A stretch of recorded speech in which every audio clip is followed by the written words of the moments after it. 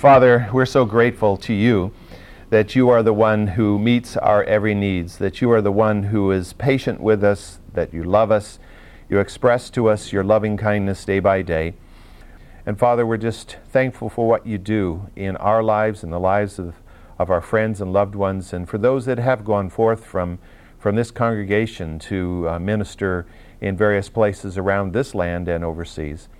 Lord, I pray that we will constantly be reminded that we are one body, we are of one faith, one spirit, and that we need to be supportive of one another in prayer each and every day.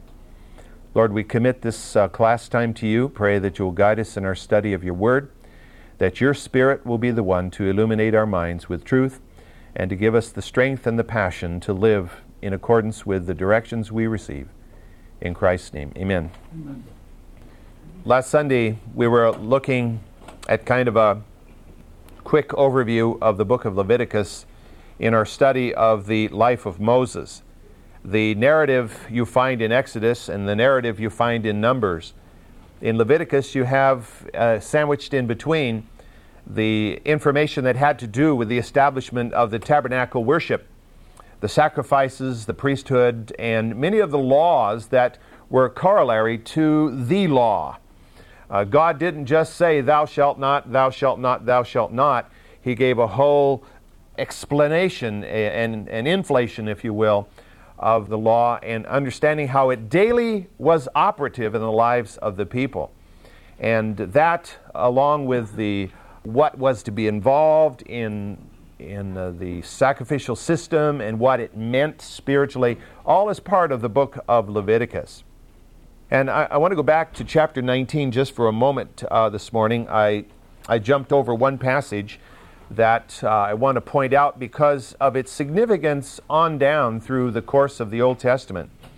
In chapter 19 of Leviticus, reading at verses 9 and 10, "Now when you reap the harvest of your land, you shall not reap to the very corners of your field, neither shall you gather the gleanings of your harvest. Nor shall you glean your vineyard, nor shall you gather the fallen fruit of your vineyard. You shall leave them for the needy and for the stranger. I am the Lord your God." One of the criticisms that I have heard from people who are not believers concerning particularly the Old Testament is that the God of the Old Testament seems to be a very harsh God. But as you read the Old Testament in detail, you find the compassion of God written on every single page. God cared for everyone in the society of Israel, and of course, as we know from John, God so loved the world that he gave his Son to all, be they Jew or Greek, slave or free. And even though the vast majority of the Gentile world in that day had little or no inkling of the truth, I mean, God only knows that. In Ecclesiastes, we're told that God has set eternity in the hearts of all people.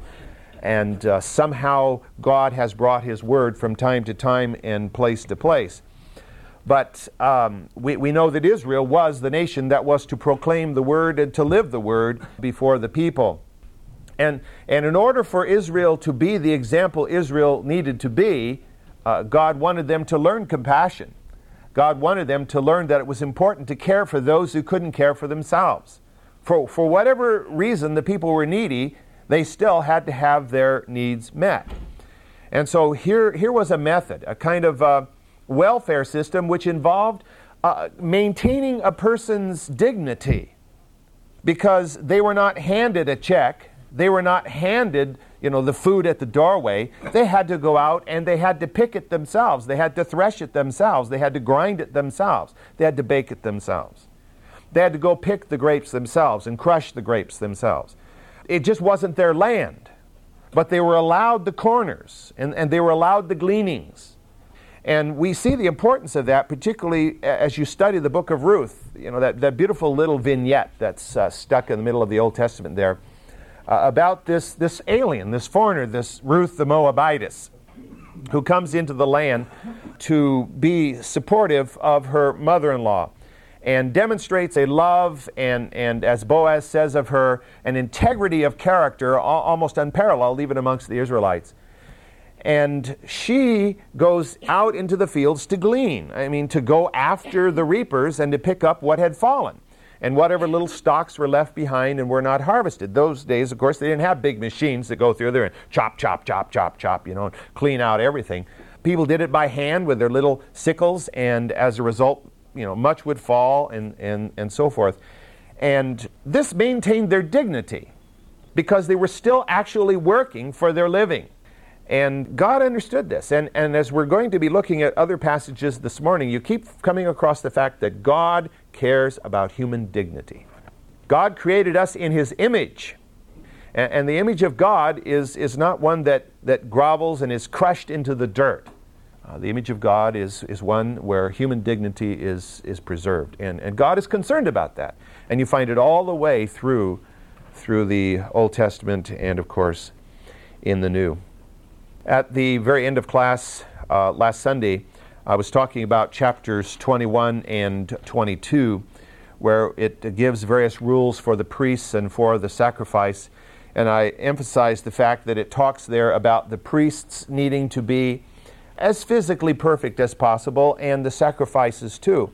And we need to remember that the primary reason for that was that Jesus Christ came as the perfect high priest and as the perfect sacrifice. And this was, of course, a pale image of that, but at least it gave a focus towards what Jesus would be for us.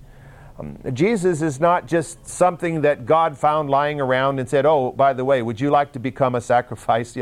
This is God Himself, the creator of the universe, coming down to die for us as the perfect Lamb of God. And as the perfect high priest after the order of Melchizedek, we're told in Hebrews, without father and without mother, without beginning and without end. And so all of this was the image, the looking forward to that. And so the attitude was important for the Israelites, to have an attitude that just any old thing is not good for God. Whatever you got left over, why you give that to God? No. You don't go through your herd and find out, well, this lamb isn't going to make it anyway. It's got a broken leg. Its wool is rotten. It's got lopped ears or whatever else. We'll give that to God, because that gives a wrong attitude. It's not that lamb in and of itself is not a worthy sacrifice. It's the attitude that's reflected in the person who offers such a sacrifice. God wants us to give our best because that reflects the attitude that we understand who God is and how important He is in our lives and in the lives of those for whom we love. I'd like now for us to look at Leviticus chapter 23, just briefly, of the ceremonial calendar that He had established for Israel. That they were to, first of all, remember to keep the weekly Sabbaths. And how many times does this show up in Scripture? How many times, as we go through the Old Testament, do we find a reminder to keep the weekly Sabbaths? That, of course, reflected the fact that it wasn't unusual for the Israelites, just it isn't unusual for Americans today, to, after a while, begin to feel like worshiping together with fellow believers is no big deal. I'm still a believer, whether I go to church or not. And the Israelites could come into the same situation where, if they didn't worship on the Sabbath, no big deal. I'm still a part of Israel. I'm still part of God's people, just because I don't jump through all the hoops. But that's a total misunderstanding of what God's purpose is. God didn't put us down here to jump through hoops. But God gave us certain directions because that's what formulates our thinking so that we understand who we are in God and who we are to be to each other. If we don't fellowship together, how in the world do we know what the needs are of one another? How can we be an encouragement to one another? I think it's really important for us as we gather on a Sunday morning like this to think about as we're coming to church and just kind of say to the Lord, Father, I don't know who I can be a blessing to today, but I would like to be a blessing to someone today. Bring someone across my path at church who needs what you can say to them through me, or what I can be to them for you today. And I think that's one of our obligations as God's children. We're not just here to sit as audiences in church or Sunday school, but in our times of fellowship, before, after, and maybe even during, to be a blessing to another one. Even while you're sitting in this class or in the service out there, you can spot someone and say, I know that person has a real need and they're really hurting, and you can offer a prayer even at that moment for them. And we have an old phrase in America, I don't know where it came from, probably came from Europe or someplace, that out of sight, out of mind. And that's often true. And that's why it's good to be in sight of one another, because then we're reminded of one another and our mutual needs. So God wanted them to remember to keep the weekly Sabbath. This was not a hoop for them to jump through. It was an act of obedience that demonstrated the commitment that they had to their God. Secondly, this chapter goes on to say that they were to, in the first month of their ceremonial year, they were to keep the Passover. That was in Nisan, which is more or less the time period of our March, April. Most of the Hebrew months fell sort of in between our months, so they overlapped them. And the festival of the first fruits, and of course the festival of unleavened bread that was associated with the feast of the Passover. These were to be kept in that first month. And then in the third month, the passage goes on to tell us that they were to keep the festival of weeks, which is also known as the festival of harvest, and which later becomes known as Pentecost. And this was to be in the third month, which was the May-June bracket, about 50 days after Passover, which of course is the meaning ultimately of Pentecost. And then fourthly, in the seventh month, which was called Tishri, which is our September to October, they were to keep the Feast of the Trumpets, and then of course Yom Kippur, the Day of Atonement, the high holy day of the whole year, and the Festival of Tabernacles, or sometimes it's called the Festival of Booths, where they built these little shelters and lived in them for a week as they honored the Lord. What for? Why have all these? Again, are they just hoops? And every year the year begins, you have to think, oh no, man, I got to go through Passover, I got to go through this unleavened bread thing, and I've got to go through this festival and that festival and do this and do that and this sacrifice and appear before God at this time. Well, we in our society could easily develop that kind of an attitude because we have so many demands upon us. You could actually fill your entire week, I'm sure, maybe some of you do, with things you feel obligated to go to and to be a part of. But that really wasn't true of Israel. They were a pastoral people. They were an agricultural people. They lived scattered. They lived in villages, but they weren't all crowded together in urban centers. I mean, the United States is 85% urbanized. That means only 15% of the people have sanity, in this country. They live out in the countryside. But most of Israel was rural. What was called a city in those days was a place in which you might find 2,000 people. Well, 2,000 people isn't enough today to actually fit into the framework of what's considered urbanized. Today, to be urbanized, you have to live in a center of 5,000 or larger. So, most of Israel would have been totally rural in those days, except for maybe a couple of cities. Of course, at the time we're talking about, the whole thing was rural because they were living in the desert and as a community. But the purpose of these festivals was, first of all, to be a constant reminder of their relationship with God. Do you know how easy it is to allow the relationship with God to deteriorate? I think you all do. It is not our natural human nature to maintain a relationship with God. And we have someone who is, if he can, going to sit in our laps and prevent us from having that relationship. The whole satanic world, the world, the flesh, and the devil, we're told. We war against the world, the flesh, and the devil. And if we don't purposely choose to remind ourselves of our relationship to God, we can let that slip and become overwhelmed with all the things of this world all the time, especially if we're much given to sitting in front of the boob tube. I mean, that can wash over us to the point where, we even forget there's God. We even become kind of disconnected with reality, which is, of course, one of the reasons some people sit in front of it. But we, as they, needed a constant reminder of whose we are, whose they were. And these festivals did that. But not only that, it provided a national holiday. Do we like holidays? No, I think so. It was a time of celebration. It was a time of family gathering. It's very, very important for Israel. So that their culture, their mores, their folkways, all of this stuff came together and focused around the worship of God. You look even at the pagan peoples today, the primitive peoples around the world today, and you discover many, many of their mores and cultural activities focus around religion. It just happens to be their pagan religion, their demons or spirits, whatever it is they're worshiping.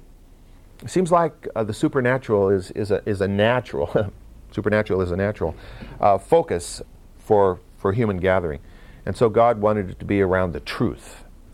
And as we look a little bit further down here this morning, we're going to see how that was focused. But first, in chapter 24, we have a kind of a little insert here, you might say. The book of Leviticus has very few examples of narrative in it, in the sense of narrating an actual event transpiring. It just lists laws and regulations and explanations of regulations and so forth. But in the 24th chapter, we have a little event which is mentioned here, beginning at verse 10. It says, "Now the son of an Israelite woman, whose father was an Egyptian, went out among the sons of Israel. And the Israelite woman's son and a man of Israel struggled with each other in the camp. And the son of the Israelite woman blasphemed the name and cursed. So they brought him to Moses. Now his mother's name was Shelomith, daughter of Debri, of the tribe of Dan. And they put him in custody so that the command of the Lord might be made clear to them. Then the Lord spoke to Moses, saying, Bring the one who has cursed outside the camp, and let all who heard him lay their hands on his head. Then let all the congregation stone him.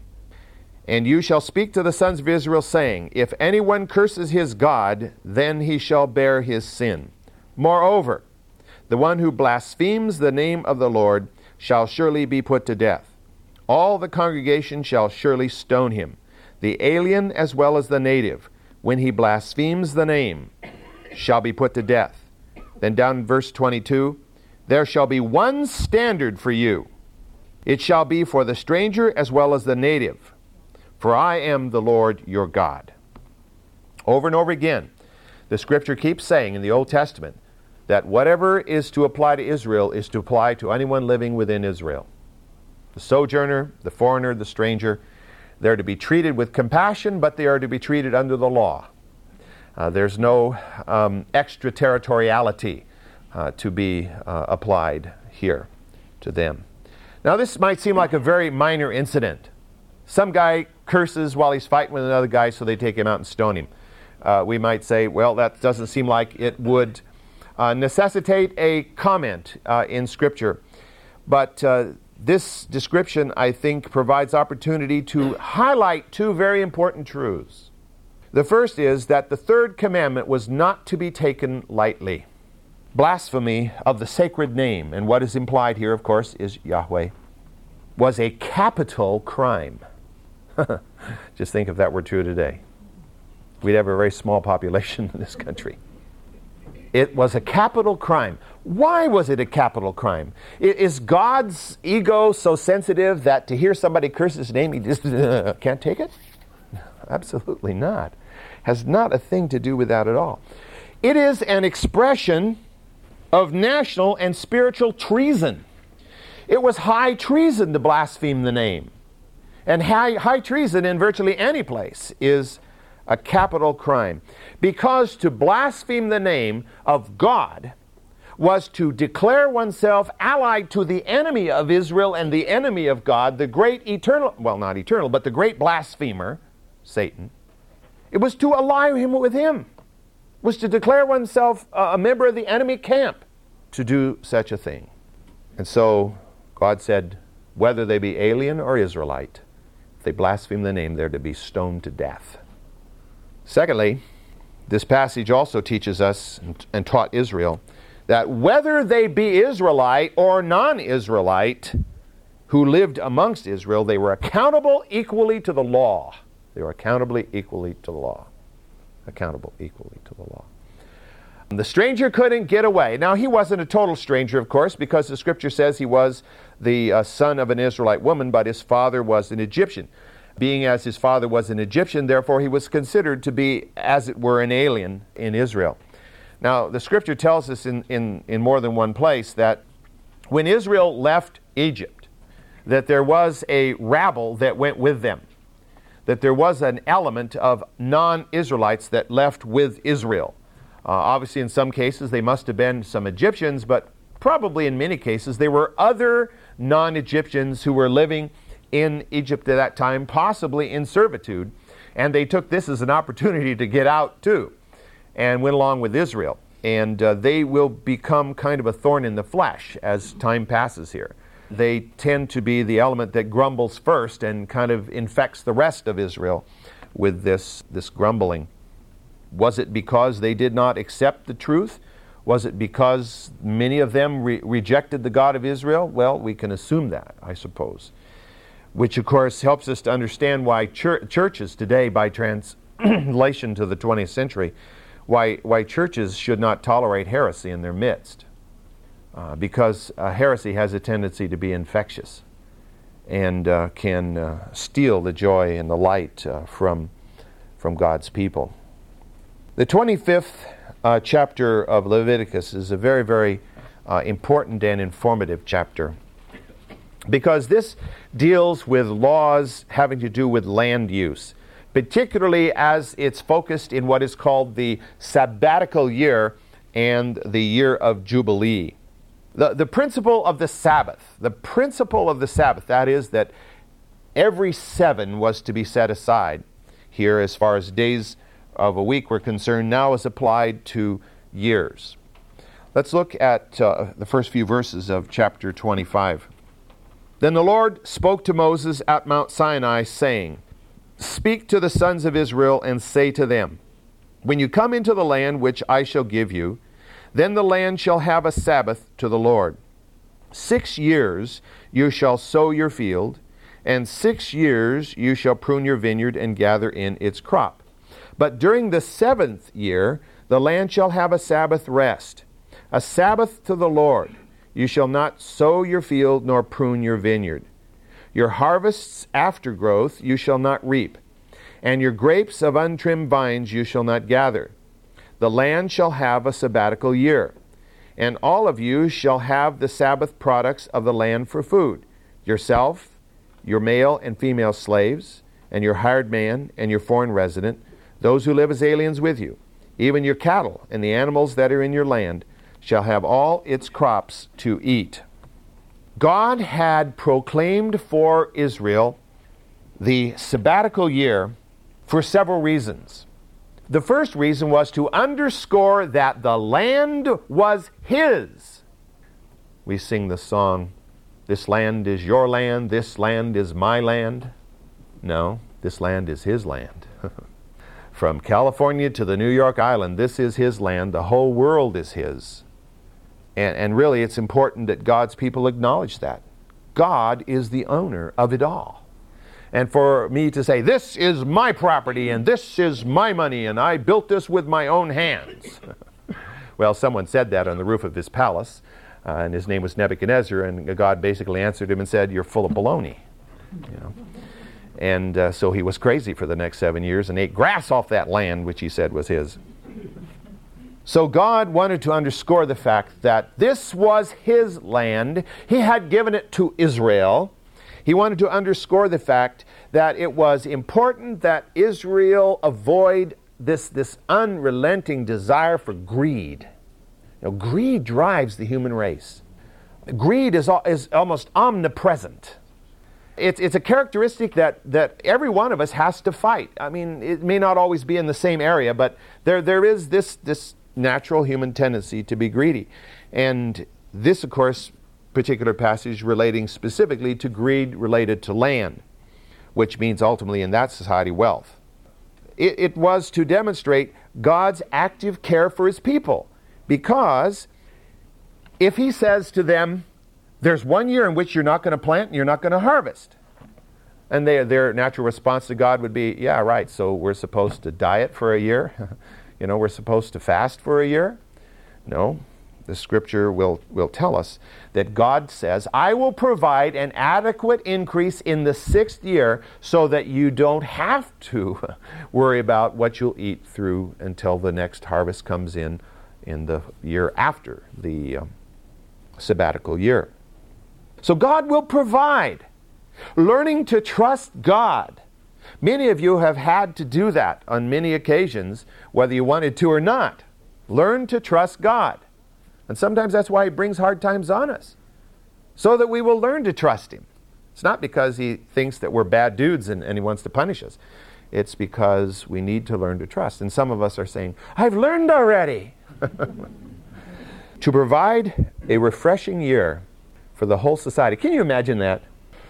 A refreshing year for the whole society. To just break the regular work rhythm. Wouldn't you like that?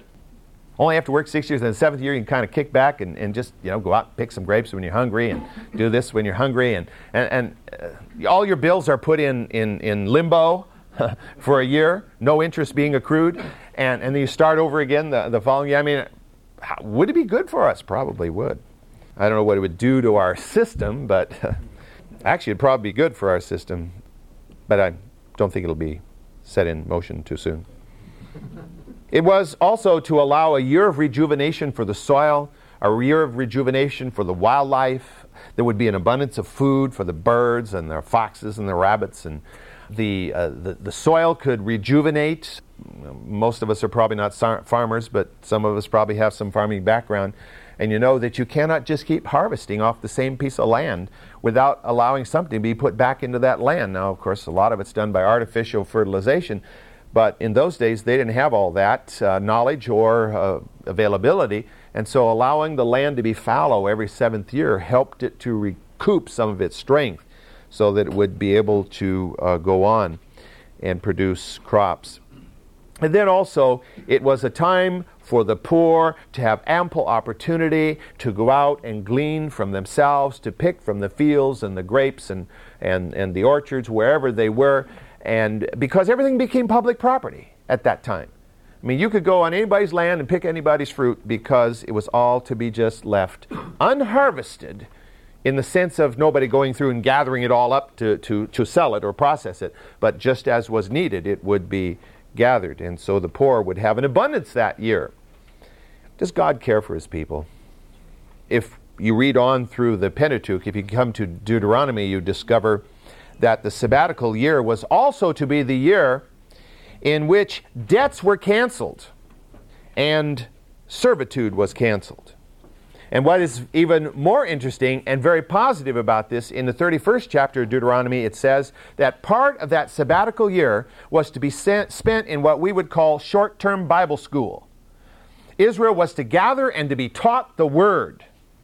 Well, if you don't have to harvest, you don't have to plant, you don't have to process, you don't have to do all those things, you've got time to gather together and to hear the Word taught and to meditate on it and to learn about God who provides it all. Well, going on in this chapter, beginning at verse 8, you are also to count off 7 Sabbaths of years for yourselves, 7 times 7 years, so that you have the time of the 7 Sabbaths of years, namely 49 years. You shall then sound a ram's horn abroad on the 10th day of the 7th month, which of course was Yom Kippur. On the Day of Atonement you shall sound a horn all through your land. You shall thus consecrate the 50th year and proclaim a release through the land to all of its inhabitants. It shall be a jubilee for you, and each of you shall return to his own property, and each of you shall return to his family. You shall have the 50th year as a jubilee.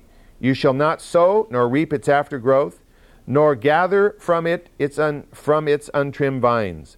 For it is a jubilee, it shall be holy to you. You shall eat its crops out of the field. On this year of Jubilee, each of you shall return to his own property. If you make a sale, moreover, to your friend, or buy from your friend's hand, you shall not wrong one another. Corresponding to the number of years after the Jubilee, you shall buy from your friend. He is to sell to you according to the number of years of crops.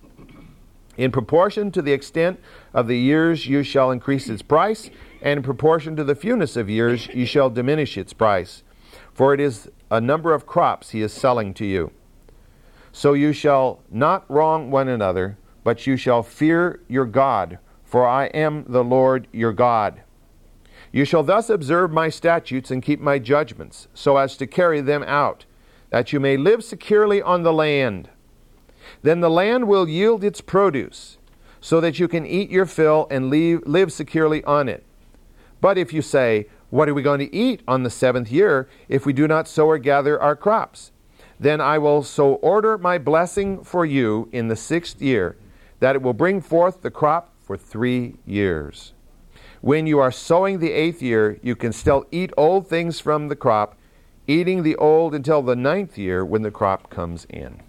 I mean, is that illustrative of God's divine intervention in the daily lives of His people, or what? The Jubilee was in effect a Sabbath of sabbatical years, if you like. And the Jubilee was to be like the others in the basic things that happened in the other sabbatical years. But in the Jubilee, there would be one different thing, and that was property was to be returned to its original owners. Now, the question that commentators ask about this is, where does the word Jubilee come from? And there are two possibilities. Maybe both are involved. One is that the word comes from Yobel, which is the term for the ram's horn that was blown on Yom Kippur all through the land, declaring the beginning of the year of Jubilee. The other is that it comes from a similar Hebrew word, Yabal, which means to bring forth, in the sense of bringing forth and giving people back their land, in the sense of that of everything being brought forth abundantly so that people would be provided for through the year of Jubilee. Now, why does God do this? What is the purpose of this? Well, again, we have to put our minds back into the context of an agricultural people. The purpose of the commandment was to keep the families in Israel from becoming permanently landless. God knows the propensity of people, and even of His own people, for greed and acquisitiveness. And He understood that some would attempt to expand their land holdings at the expense of others during their hard times when they're forced to sell. Throughout history, the cry of the landless has been for what is known as land reform. This is still heard today. If you listen, you can hear it. Especially through Latin America, do you hear this cry still coming forth? Land reform. Take these huge estates owned by just a few families who are super wealthy and break them up and give the land to the tenant farmers as their own land, because that will restore to them dignity, the dignity of being a landowner.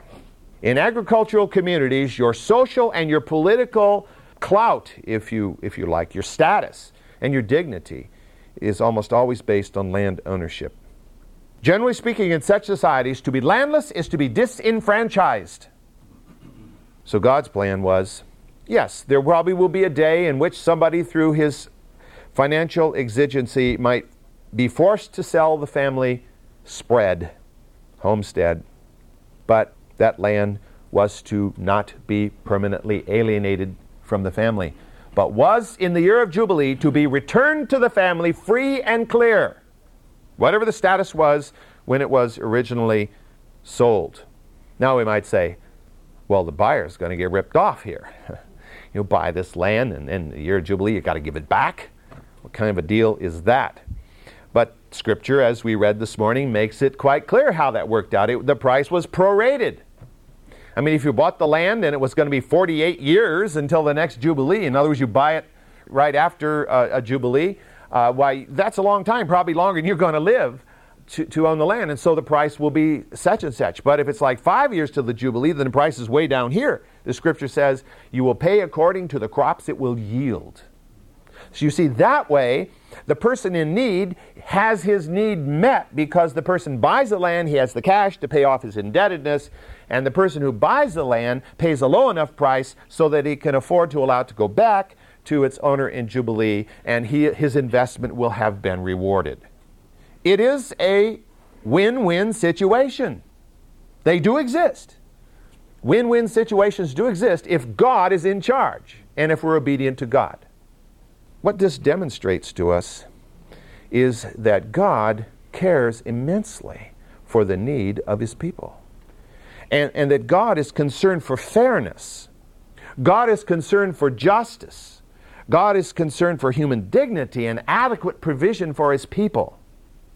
Now, if these laws that God instituted here had been scrupulously followed by Israel down through the centuries, then Israel would have been a land like no other land in the world. A land with very, very few poor. The only people who would have been poor would have been those too lazy to work, and it seems like every society has some of those, and those who had socially aberrant behavior, which put them in a impoverished situation. Otherwise, everybody would have the dignity of having his own piece of property, providing for his own family, and not feeling dependent upon a government or some other organization to keep him going. There are corollary laws, however, given in this passage that further enlighten us about how this was to work, beginning in verse 29. Verse 29 we read, "Likewise, if a man sells a dwelling in a walled city, then his redemption right remains valid until a full year from its sale. His right of redemption lasts a full year. But if it is not bought back for him within the space of a full year, then the house that is in the walled city passes permanently to its purchaser. Through his generations it does not revert in the Jubilee. The houses of the villages, however, which have no surrounding wall, shall be considered as open fields. They have redemption rights and revert in Jubilee." 32. "As for cities of the Levites have a permanent right of redemption for the houses of the cities which are their possession. What therefore belongs to the Levites may be redeemed, and a house sale in the city of this possession reverts in the year of Jubilee.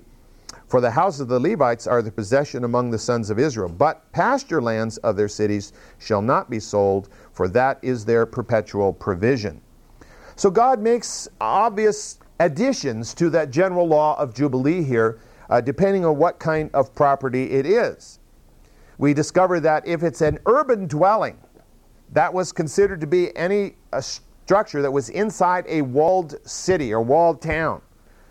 One of the things that reminds me of is, in the book of Revelation, we read about the New Jerusalem. And the New Jerusalem comes down out of heaven, and it has these big walls, and it has gates through the walls, and we think, that's not part of our normal existence. I mean, Reading doesn't have any walls around it, and San Francisco, New York, London, Chicago, there are no walls around these cities. I mean, our cities are just open. But that's a phenomenon of very modern history. From as far back as we can trace human urban civilization, walls have been around major structures. From ancient Mesopotamia, clear back in the years of the decades, the generations of the Sumerians, the cities were walled, and cities have been walled throughout thousands of years of history. So actually, the experience in Revelation is going to be common to people who have lived through almost all of human history except for us moderners. Of course, what we need to do is go to Europe and visit a few walled cities so we won't feel too uncomfortable, I suppose. The purpose of walls, of course, was to provide for defense. Jerusalem isn't going to need any defense from any attacker, but we can, I suppose, spiritualize all of that and say, well, the wall really means this and the wall really means that. I think John saw a wall. But here we discover that if a structure was in a walled city, the person had a full year's right to redeem that house. In other words, the buyer could not consider it a permanent deal until a year was up. He could be forced to sell it back to the person he had bought it from within 1 year. But after the year passed, it was his for permanently. And even in Jubilee, it would not revert back, except if it were the house of a Levite. Then the Levite could buy it back at any time, and it would become his again at Jubilee no matter what. And then, of course, when it came to the land of a Levite, he couldn't sell the land ever. So that part wouldn't apply. So why the difference? Why was it that if you were in an unwalled village, your house was considered part of the property, it would revert in Jubilee? If it were in a walled city, it wouldn't revert in Jubilee. Well, the Scripture doesn't say, but I think from it we can interpret that the main reason for that was that if you lived in a city, in an urban dwelling in a city, probably you were not a farmer. probably you were not dependent upon the land to produce. That was not your source of livelihood. Unless, of course, you were an absentee landlord. I mean, you owned some land out there and somebody else was taking care of it for you and you were just living a good life in the city. In either case, then, your home was not necessary to your ongoing existence. It had nothing to do with your ultimate property ownership. Because if your occupation was a blacksmith and you wanted to sell this house and move to another town, go ahead, You could be a blacksmith there as well as you could be here. But for the farmers, where everything was dependent on the land, this was the key to it, and it reverted in Jubilee for the good of the people, economically.